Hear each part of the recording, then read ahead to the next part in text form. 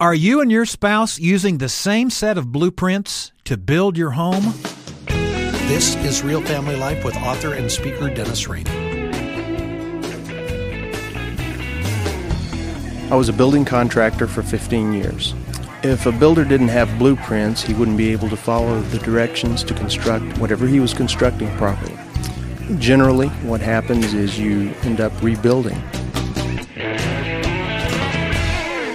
While on a business trip, I stopped at a red light early one morning. I noticed a construction crew busily renovating an old restaurant. Like ants, the carpenters and other workers were scrambling through the building, and almost every one of them possessed the same thing: a set of blueprints.